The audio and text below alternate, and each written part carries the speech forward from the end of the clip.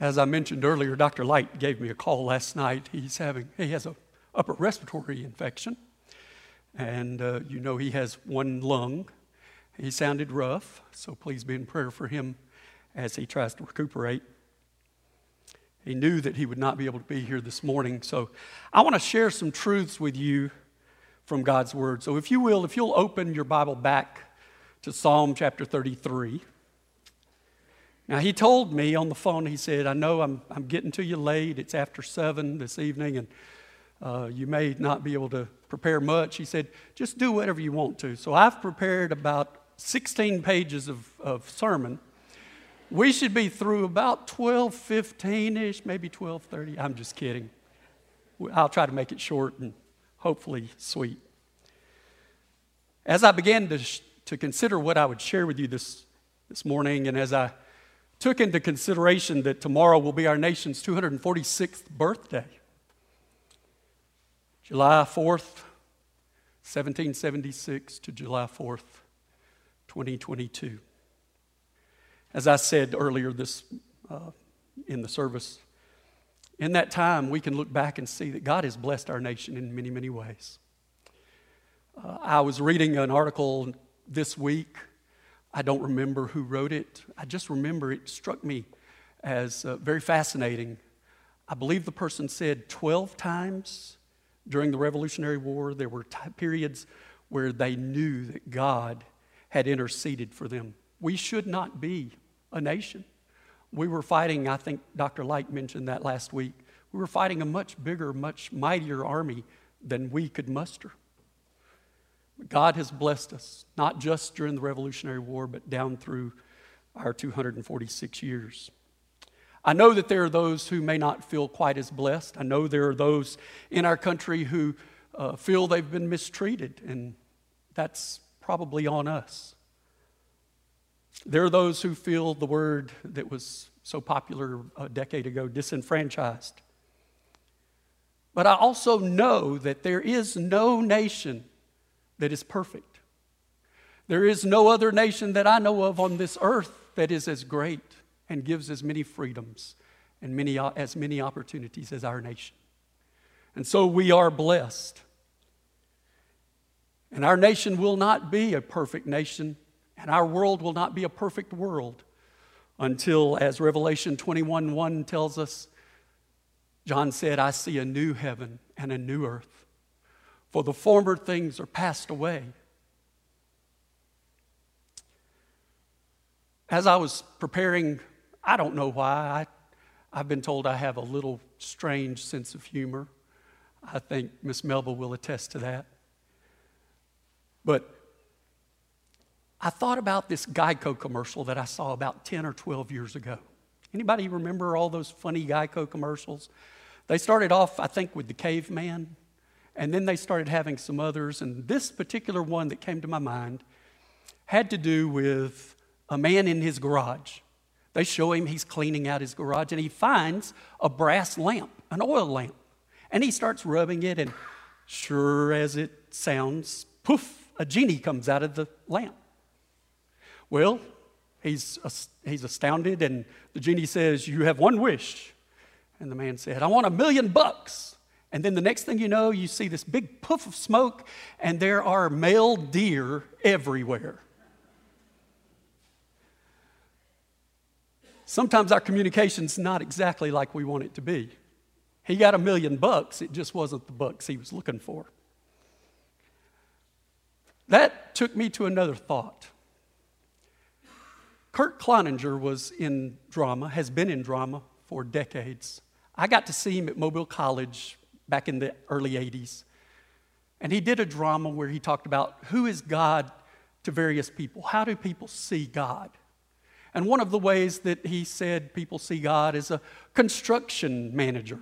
Oh, move that star to the left, okay? And now line that planet up and excuse me, I don't have time for you. I'm busy building. So people think of God in that way. Some people think of God as a little God that stays in a little box. And when we need him, they pull him out. And I can't really do a whole lot until you take me out of the box. And then Kirk said, God for some people is like a genie or a butler. What can I do for you today? How can I help you? Well, unfortunately, none of those are who God really is. He's much greater than anything we can imagine. The choir sang just a moment ago, "Blessed is the nation whose God is the Lord, and the people whom he has chosen for his inheritance," from Psalm 33. So, if you will, go back and look at Psalm chapter 33. As I mentioned earlier, I read verses 10 and 11, but we're going to go to verse 12. "Blessed is the nation whose God is the Lord, and the people he chose for his inheritance." So, who is blessed here? Who is God blessing? His people. Now, I can't tell you if you're his people or not. I think most of you are. But that's between you and him. Are you a follower of God? Do you read his word? Do you try to do, and I know you can't be perfect, do you try to do everything that's within the word of God? Do you speak to him on a daily basis? You know, when my wife and I were dating, we talked with each other every day. We still talk to each other, but usually it's, "Do you want coffee?" "Yeah."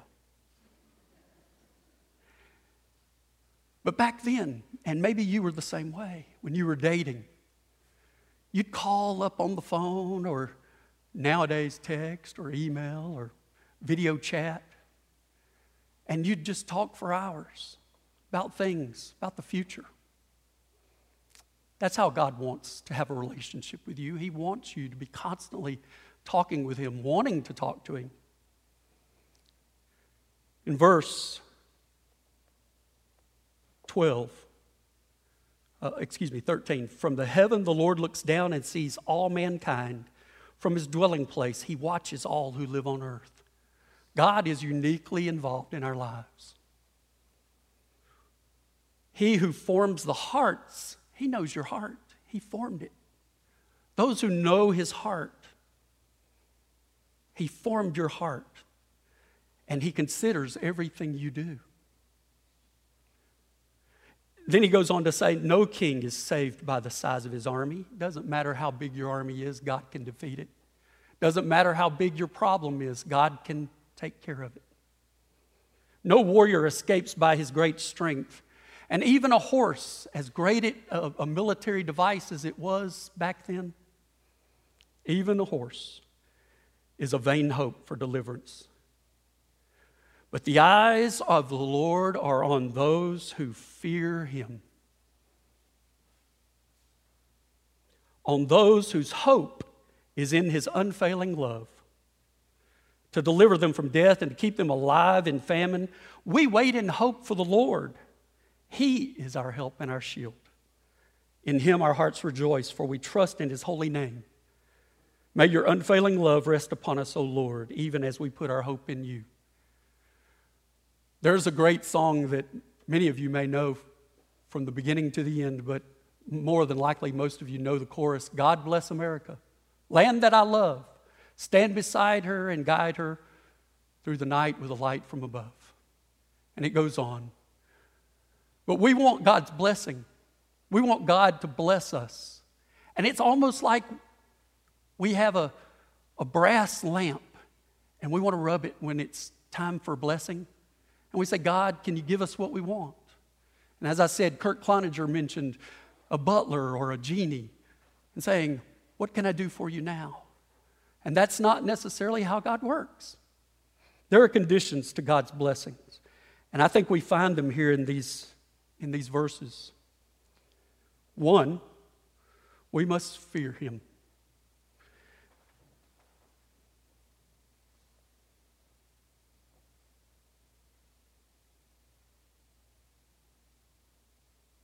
And I didn't write down the verse. This was last night, I apologize. But in here it says, "Those who fear him." Fear. What is fear? Does that mean that we're scared of God? I've been told that's not the case. The fear of the Lord is when you revere him. when you hold him in honor, when you hold him in reverence. So those who fear him and those who hope in his mercy, we're told that in these verses. Those who hope. I heard a pastor years ago say, and it struck me pretty interestingly because I'd never thought about it. We talk about, I hope to be able to go to the beach next week, or I hope to be able to go to a concert tomorrow, or I hope to do this, or I hope to do that. And biblical hope is not that kind of hope. That's I know that I know that I know. That's the kind of hope we're talking about here. Biblical hope is, I know this is going to happen. My hope is in the Lord. I know that he's going to save me. So we have to fear him in order to receive God's blessing. We have to hold him in reverence. We have to have hope in his mercy. He's going to take care of us. We have to wait on the Lord. I had a man in my church years ago that said he had heard that waiting on the Lord meant like a servant who waits on you, or a server at a restaurant who serves you. They wait on you. And I never thought about it that way. But I tend to think that more of it is that we rely upon him. Those who wait on the Lord shall renew their strength. He's going to take care of you. So we wait on the Lord. We rely on him. And in order for God's blessing to occur, the fourth condition is that we trust in his holy name. Verse 21. In him our hearts rejoice, for we trust in his holy name. Today, I don't know where you stand. I don't know if you are a longtime follower of Christ. Some of you may have been saved when you were just a child, and it's been many, many years. But some of you may have never made that choice, that decision, that time where you realize that God is sovereign. He is the King. And so this morning, I want to share with you that there will be no blessed nation unless we all are willing to humble ourselves, to fear the Lord, to hope in his mercy, to wait on him, and to trust in his holy name. Now, everyone may not do that, but our nation will be changed greatly if most of us do that. There's one more verse I want to share with you, and then we'll be through. Many of you know it probably from memory, but if you don't mind, if you have your Bible, turn back a few pages.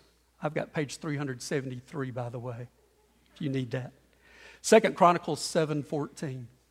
Some of you can quote this from memory, I know. 2 Chronicles 7:14.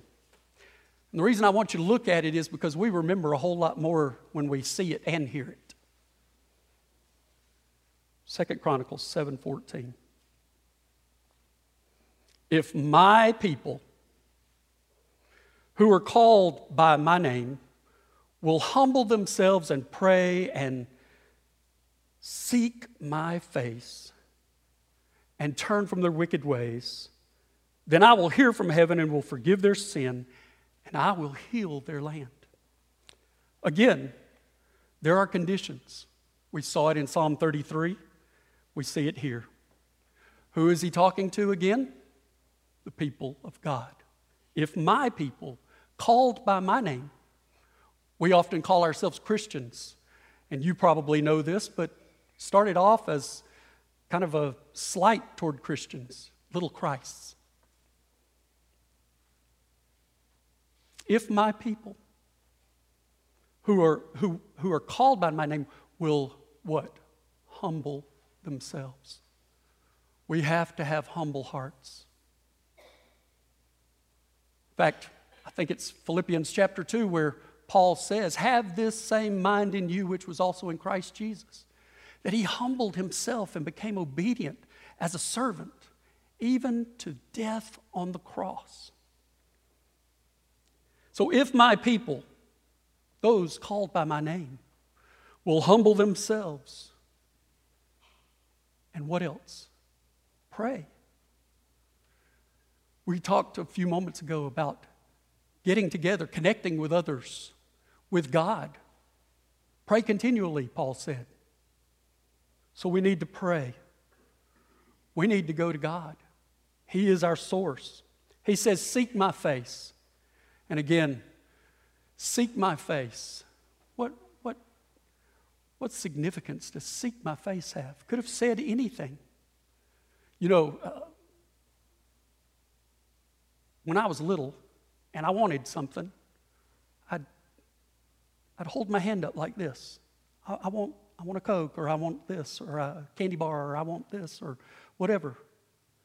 I was seeking the hand of my mother or my grandmother or my other family members or friends. But when you seek the face, I know some of you have lost loved ones.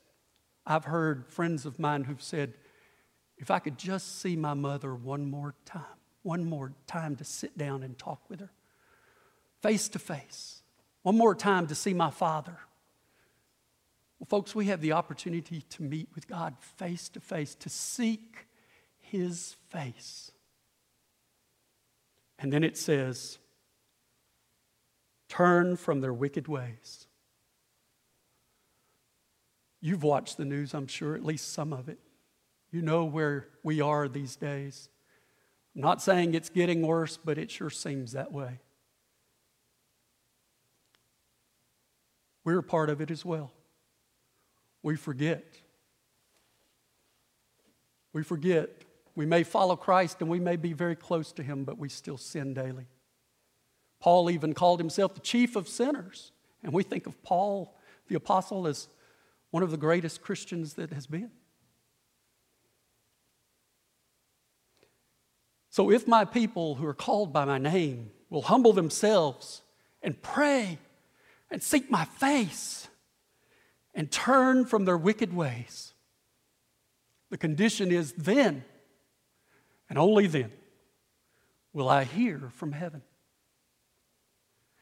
The next thing he says, not only will I hear from heaven, but I'll forgive you. I'll forgive your sin. So many times in the Old Testament, the people of God they'd live any way they wanted to. There was a circle of living like they wanted to, and then God would send punishment. That's why we had all the judges. That's why there were the